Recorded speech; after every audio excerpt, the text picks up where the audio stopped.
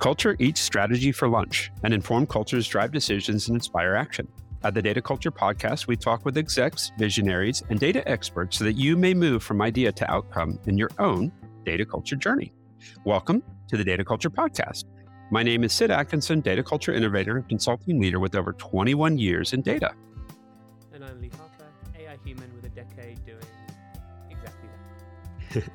With us today is Mathias. He has joined us from Brussels. So we are very excited to have him on today. You probably have seen his speeches and his presentations at DGIQ and upcoming in Enterprise Data World. He's going to be a presenter in March in Orlando. Is it correct? Correct, yeah.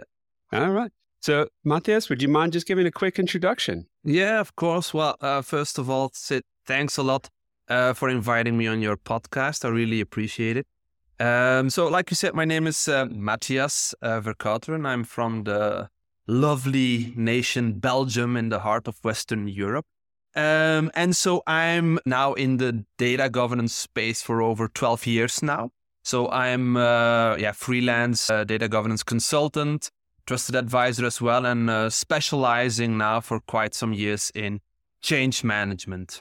So many people that we talked to on this podcast, this was not the journey that you envisioned in your undergraduate years, because you ended up in sociology degrees. So there's, as one of my other guests said, each of us have our own unique journeys, right? And so your journey to where you are today, didn't start off with this end in mind. So what was Mathias's unique journey here?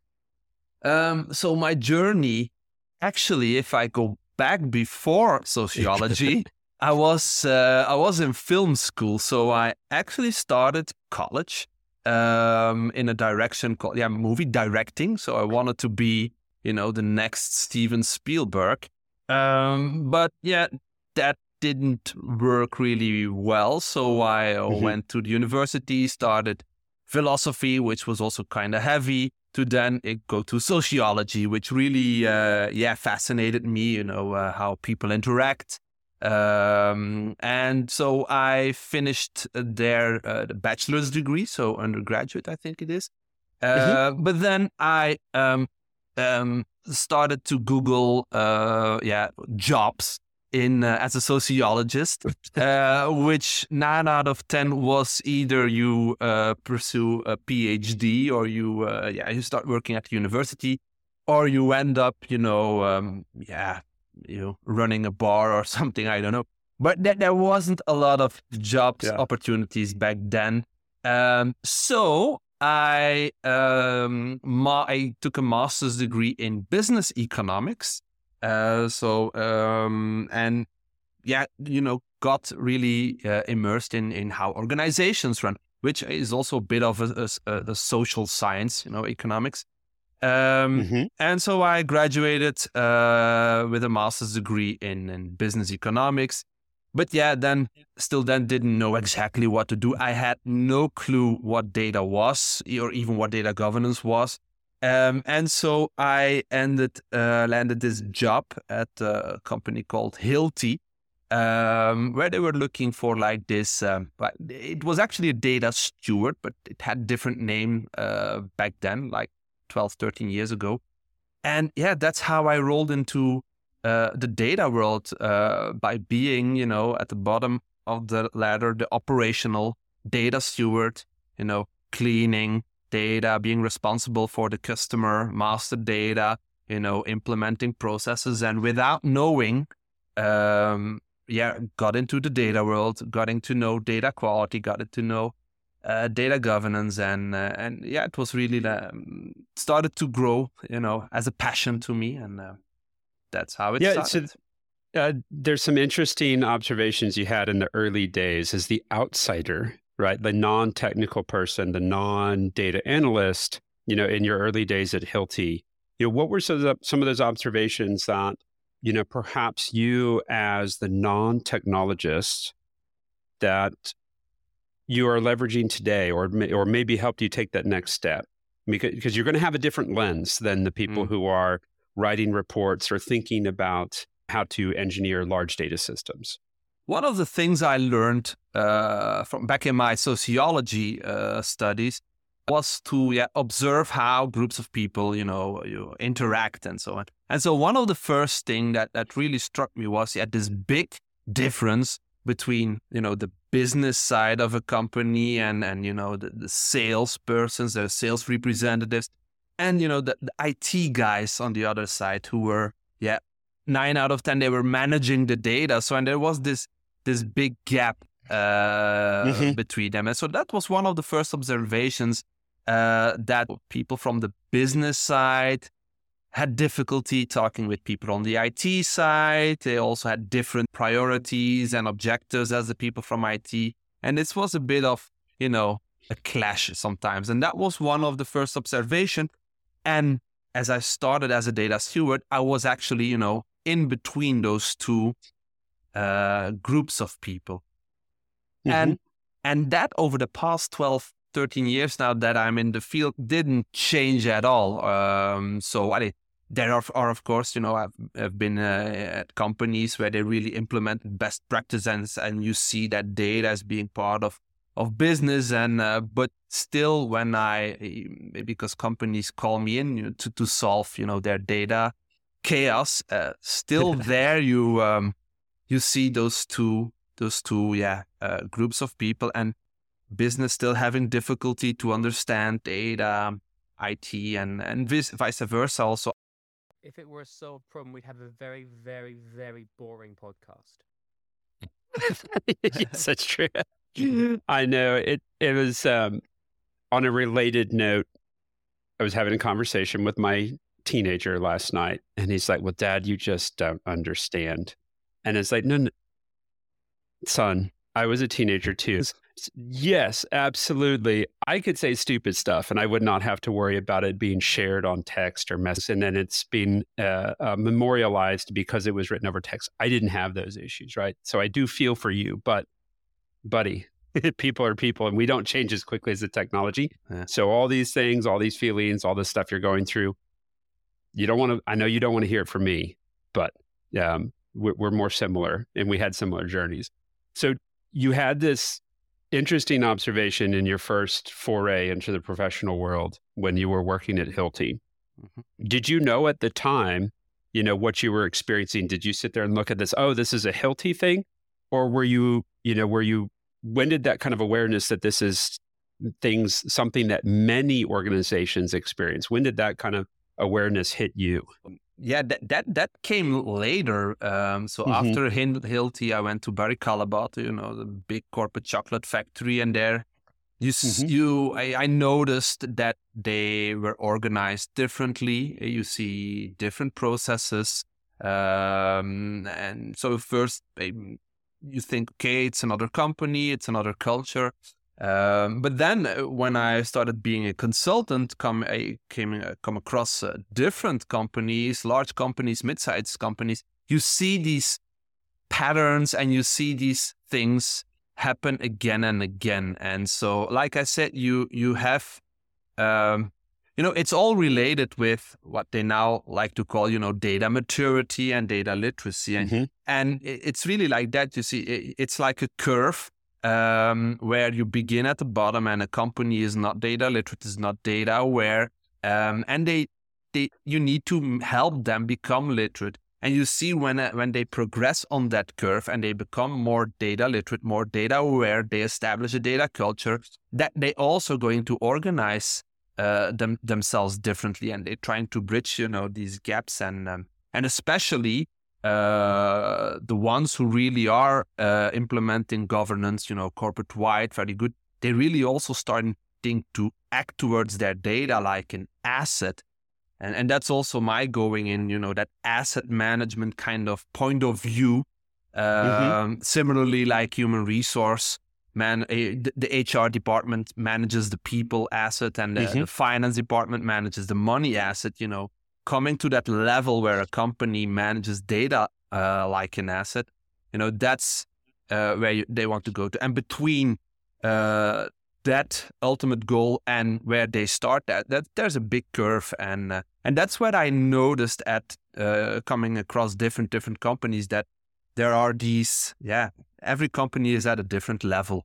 And I'm still amazed when I speak to companies today and they say like today I had a call with a potential prospect, with a client, and they're saying, yeah, a big corporate globally. And they say, yeah, we're a data governance department and we're in the tech side, and we built, these reports and we put some data quality in it, and they're this big company. And then I'm still amazed from, yeah, why do you do that? Why do you create that data governance department stuffed in the basement of IT, whether, just have it installed as an asset kind of management thing.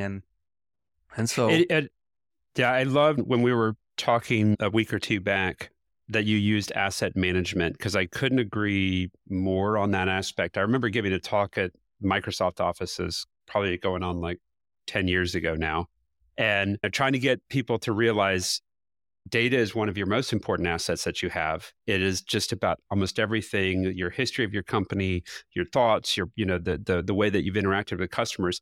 And it's like even holding up my laptop, shaking. It's like, look, there's an asset tag on the bottom of this. Like, but this laptop is like worth far less. And the entire fleet of laptops or servers and everything. But we spend so much time tracking and managing that, in life cycles around, the asset usage, asset disposition, depreciation, everything. But we don't think about and still struggle to manage our data in that same way. So you have moved from, in the last, I was trying to remember the dates, but it's been a while now that you moved out of full-time and are now on maybe lack of a better word, crusade to help companies, advance their understanding. And so you have been doing the good work from the outside for a lot of customers for a while now. So how did you make that leap to moving from internal to external and being the care and the guider? Yeah. So my personal philosophy is everything I do stems out of passion. That has been since I was studying. When I was young, I had a passion for movies, so I started to go to the film school. Didn't turn out. I had a passion for philosophy. And that's how everything runs a bit. And so I was, I think 7 years now when I started working. I was 7 years active as an employer. Working for two big companies. First Hilti, then I was employed at Barry Callebaut. And over those years, I really, started to study data governance on my own, because there's no core. Back then there was no course. There was no Dataversity platform. You had YouTube, and I was reading, the books of John Ladley, Bob Seiner, the Dama, and really got into that data governance. And I always had a passion, to become independent, to create my own kind of business. And so after 7 years, I thought, yeah, I have experience. I think it's relevant enough.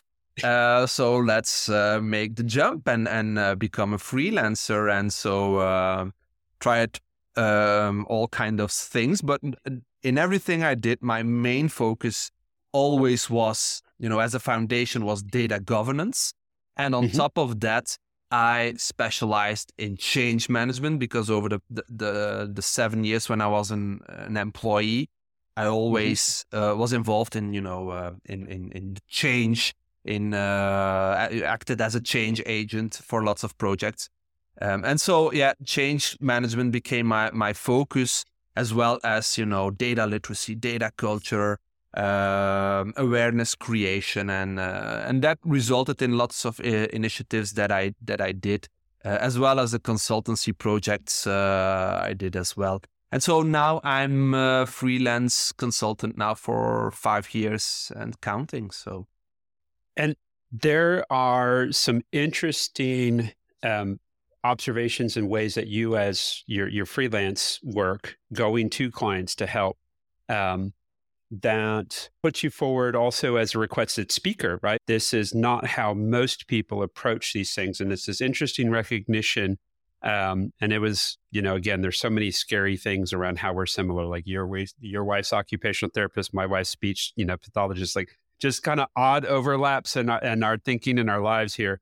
But one of those things was how you approached helping clients figure out why change was needed, what that change needed to be, and then the adoption piece on how to do that. And you're getting ready to give some speeches on that. But I think your positioning and how you approach helping clients is a good thing to talk about. So how did you evolve those ideas? And maybe if you want to, you can start talking about what those ideas are, and we can talk about the evolution of them. Over the past 12 years that I'm helping companies in general, establishing data governance, maturing data governance, change was always, a central piece. For example, at Hilti, data quality was also one of my focus points. And one of the things was to increase the data quality of the contact person data, of the customer data, which was managed by the sales representative. So you need to imagine a sales rep going from, customer to customer, and in the meantime, making sure that the data is proper. And I was starting to think, okay, how can I increase the focus? And so one of the first things I thought, let's make it a competition.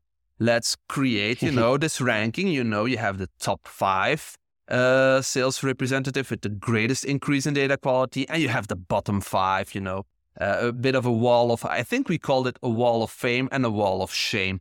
And so we started like that, and then we managed to have the sales director have this data quality KPI in their bonuses as well. And so by doing these things, thinking outside of the box, that triggered me to think, okay, yeah, this is change management. This is making sure that the behavior of those people change from, this as is kind of situation where they say, yeah, I don't have time to manage that data, towards a situation where they say, if I do that, I end up in the wall of fame and I get this bonus, and they see the benefits of having proper data quality as well. And so these kind of things happen to me at my work at Hilti, at my work at Barry Callebaut, and so on, to basically change people's behavior from an as is to a to be, which triggered me also to start to investigate, how can I do that properly? So I came across books from William Bridges, I think his name, about change management, as well as the ATKAR model I talked about from Prosky. And so basically with that input and practice it on the floor as well, that really, triggered my passion for change. Now, what I also noticed, so my change was always focused on, the implementation of data governance, on onboarding the people, onboarding data stewards, onboarding data owners, making them aware why data governance is important, why the company is investing in data governance, training. But what I was still struggling with was the beginning of data governance. How does a data governance, in a nutshell, start? You do an assessment. You have some meetings with your sponsor. It can be the CDO, and in the best case, it's a CDO, or it can be, a head of data and analytics or whatever. So you have these bunch of meetings and these brainstorm sessions, and you always have the feeling, this will take on for weeks, for months until we have a decision. So how can we speed it up? It's not so difficult. How can we speed up that decision making? How can we align those small teams?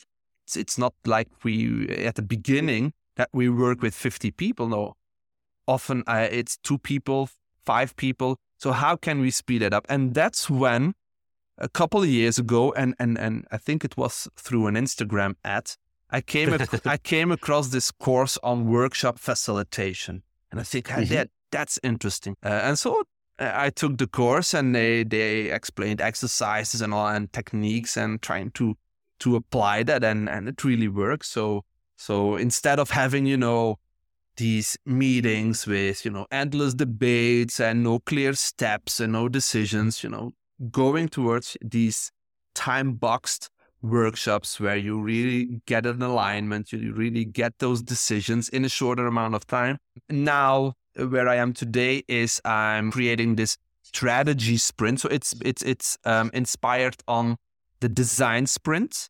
And the design sprint is an invention of a guy. His name is Jake Knapp. He worked at Google. And then that company, AJN Smart, where I took the workshop facilitation course, they recreated it also for, services and other things and strategies. And so I applied those techniques on data governance, and it works properly. And so I turned it also in, trainings and keynotes, and that's how I ended up speaking at DGIQ and Enterprise Data World.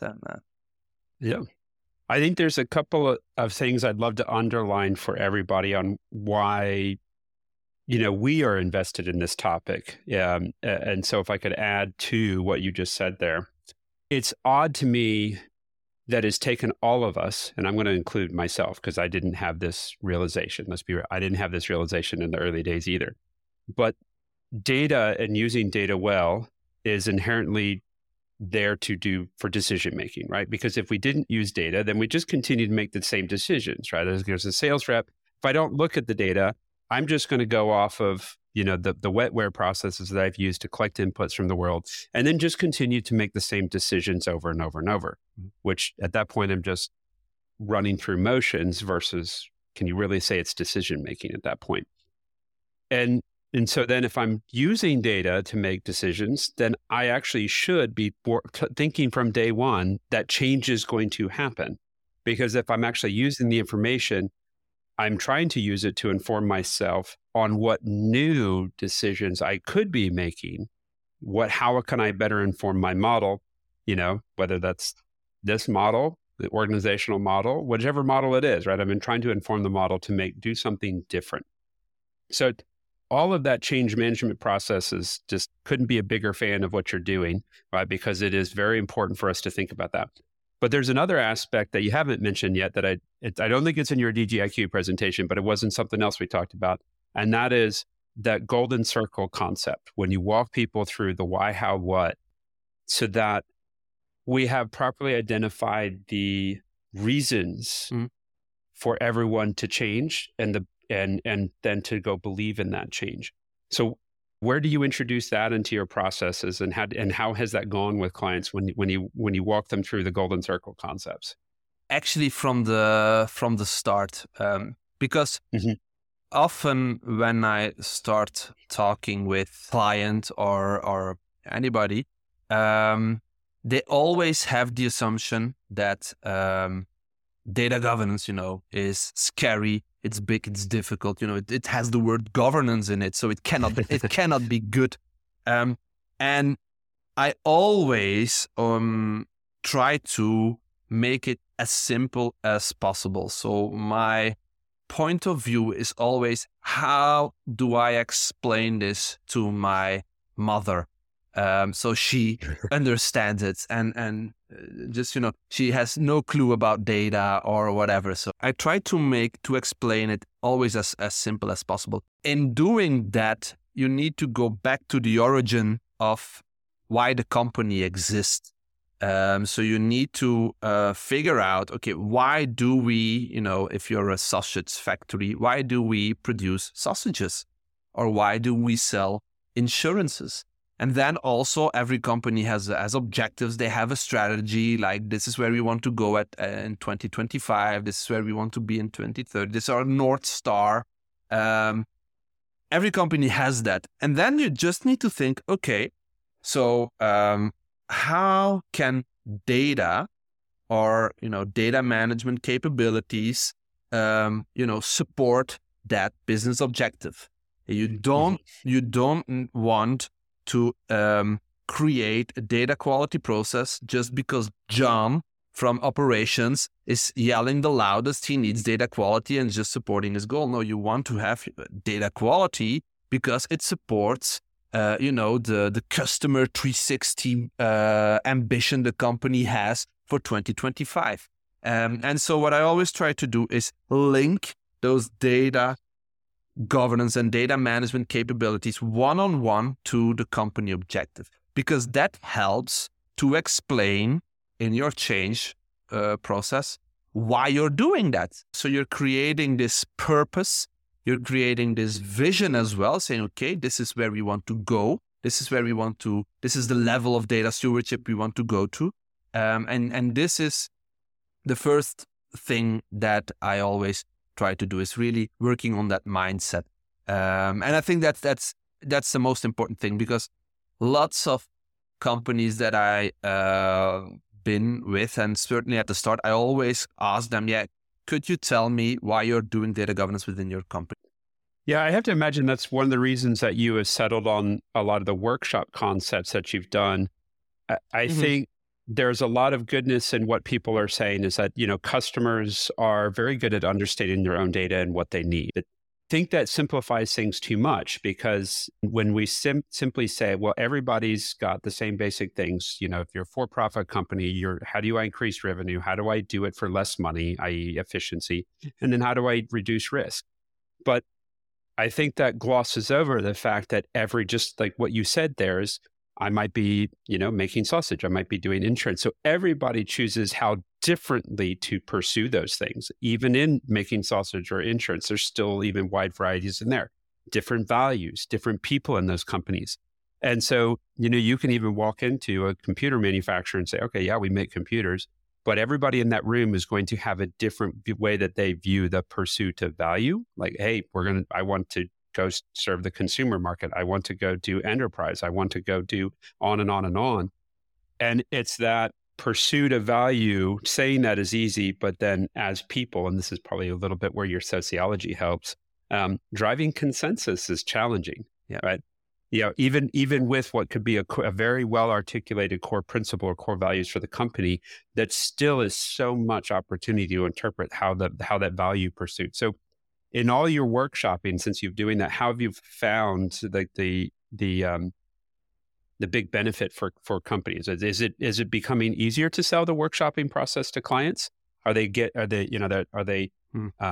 grabbing to that value and to that idea quickly, or has that been a challenge for you?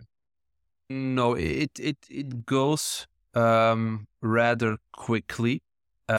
I also say that's the way I work. So they actually don't have a choice. So and it's also one of the first things I do. I say, okay, let's get together. Let's do it in a workshop way. So we do a couple of exercises where we figure out the challenges you encounter today. Let's map some of your pain points, for example.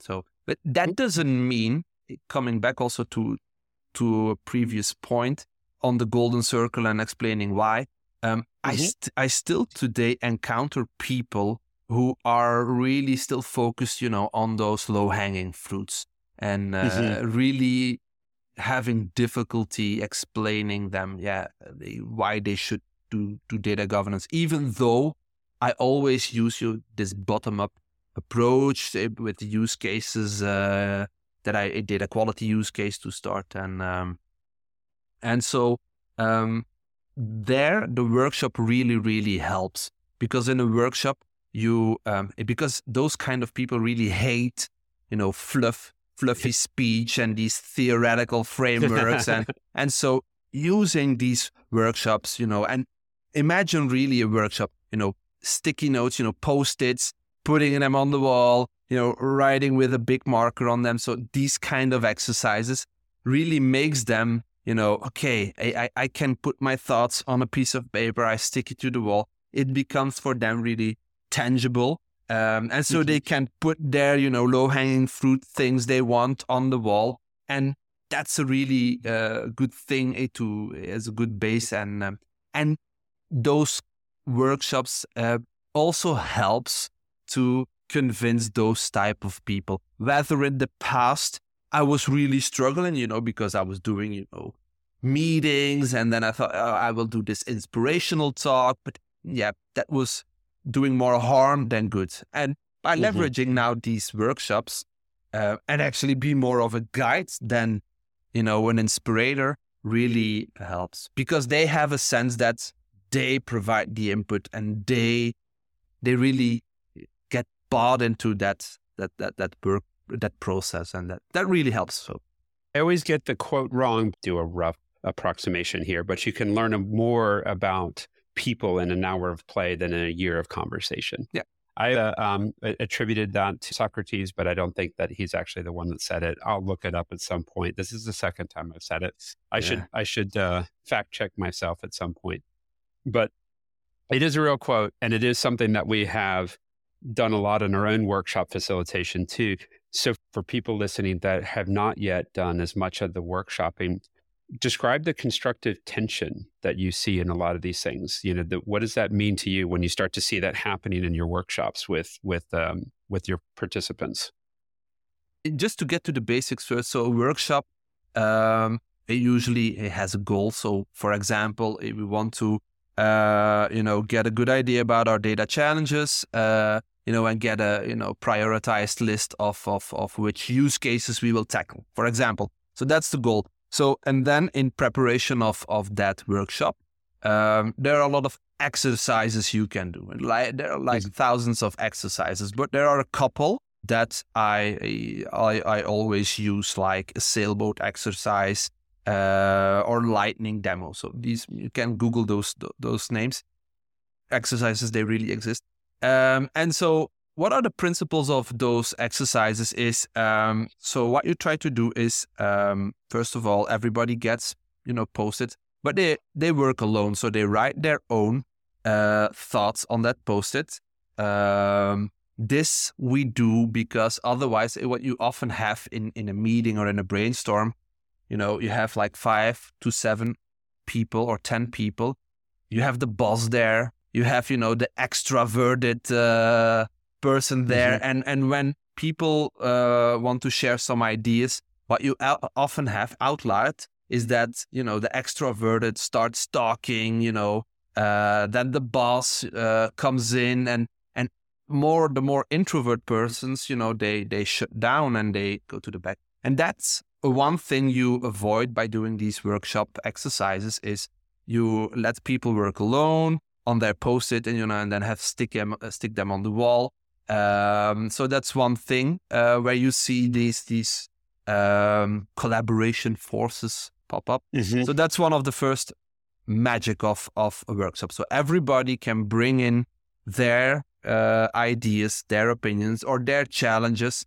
Whether in a traditional meeting they would be silent and not hear. Yeah. So that's one first thing and one benefit. The second thing is, of course, it's time boxed, meaning each exercise, is depending on 30 minutes, 60 minutes. And it really has a structure, it has, a collecting information phase, it has a creation phase, or it has a, commitment phase where we vote. Whether also there, difference with a traditional meeting or a bad workshop is that, discussions start to happen and there's no adding, and suddenly, the meeting is over. I need to run for my other meeting. Let's have another meeting to talk about the next steps, been there, done that. So, and that's one thing you avoid with these time-boxed exercises. Thirdly, every workshop also ends with a clear decision. And that's why there's also a voting system. So also in the workshop, in doing a particular exercise, you give the participants, these sticky round dots where they can vote. Yeah. Okay, we have these ideas.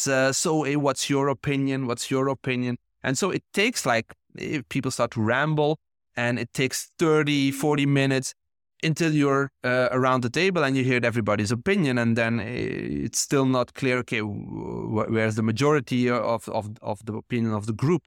And by doing this voting, in 2 or 3 minutes, you exactly know, okay, this Post-it has the most dots on it, so that's the opinion of the group. So you gain lots of time and you see, people, and still there's no discussion, this almost silent activity, but we animate it. In this, so everybody, even the introvert, has the opportunity to put their opinions there, have to have their ideas there, to make a vote. And then it's still up to the boss. He gets a decider vote. It's okay, that's the one. But it's a very democratic way of working. It's really fun as well. And so it's a big advantage in comparison with a traditional meeting or traditional brainstorm. You answered the question better than I asked. Because I think one of the key things in your description, your explanations on what happens there, and actually, honestly, what should happen, and what I was trying to get to in asking the question is workshop is overused. Workshop has right now, unfortunately, a lot of watered down meetings. And what you just described is what is key for a positive and beneficial workshop happening in the organization, right? Like there's going to be tension, but it's also, how do I make sure to get all of the ideas out of these important constituents in the room? Because as you mentioned, if you don't facilitate a workshop well, you don't get everything out that needs to be out, and you let domineering players control the conversation and the outcomes. And then what happens is that those domineering players may not be the right decision makers, or frequently don't have the right ideas. And so then we miss, and the engagement stall because the people who also should have been contributing didn't contribute. And then the fuller picture and what's really needed to happen, there's a lot less belief. Right. So. And what also happened back then, before I start doing this, they then looked at me and they said, "Yeah, but you're the consultant. Tell us what to do. What to do? Yeah. And then back then I said, yeah, you have these. For example, you have these different data governance operating models. Centralized or decentralized, and okay, just like at a restaurant as a waiter, say, this is the dishes we have. What do you want to pick? And but at the end of the day, it still feels for them, for the client, that they're being, the consultant told us to do, so that will be the best practice and implemented that way. But then it doesn't come from them. It's not embedded. It doesn't have their mark on it, and it feels a bit not genuine enough. Whether now I do not play the role of the consultant, I'm the facilitator, and I facilitate the exercises. I of course give my expertise as well. If I see they're going to the wrong direction or something doesn't fit their data culture or their company culture, I correct them. But by doing these exercises, the things what they want to realize comes out of the company, out of the stakeholders, and it's much easier, especially for the change, to embed, data governance, to embed data quality, because it's their idea, it's their they made up their definition, they invented their own operating model, and so it's for them much easier to explain the purpose, to explain why they do it, to explain why people should participate, instead of previously, I'm the consultant. This is what I've seen there. I suggest you do that. So and that's a big shift I see, and that's and it's such an important topic, and it's such an important mindset, because at that point we are co-creating, right? Yeah. And we are then engaging, and then the clients are better able to engage with us as a consulting staff, because then we learn more about them, they learn more about us, and we're at that point creating the future together versus articulating our own viewpoints on it. Mathias, you are getting ready to give some big presentations here. Where can folks find you next, as you're out and speaking across the globe at this point? Yeah. So it's one of my dreams as well coming true.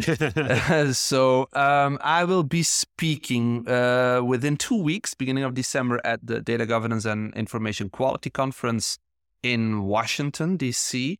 Awesome. Then in March, again at the Enterprise Data World at Orlando, Florida. Yeah, and I hope, so it's a bit my beginning of my speaking side career. So I hope much more conferences and events will come. We're very excited for you. And again, thank you for making time for us today. It was awesome to have you on. Yeah, thank you. And I hope to see you in real life one day at one of the conferences. Yeah. And if you ever make it to Austin, you always have a place to stay. Yeah. Okay. Bet I will be on your doorstep one day. Awesome. All right. We'll look forward to it. Thank you for listening and being an advocate of the data culture community. Curiosity intersected with data can inform and inspire change for the betterment of all. Let's build cultures to make this happen. If you have a topic, want to be a guest or chat, reach out to me, Sid Atkinson, or my co-host Lee Harper on LinkedIn via DM or via the Data Culture Podcast LinkedIn group. If you haven't already subscribed to this podcast, please do so anywhere you get podcasts. Be sure to join our LinkedIn group to engage with your fellow data culture changemakers and visionaries. Thanks again for listening.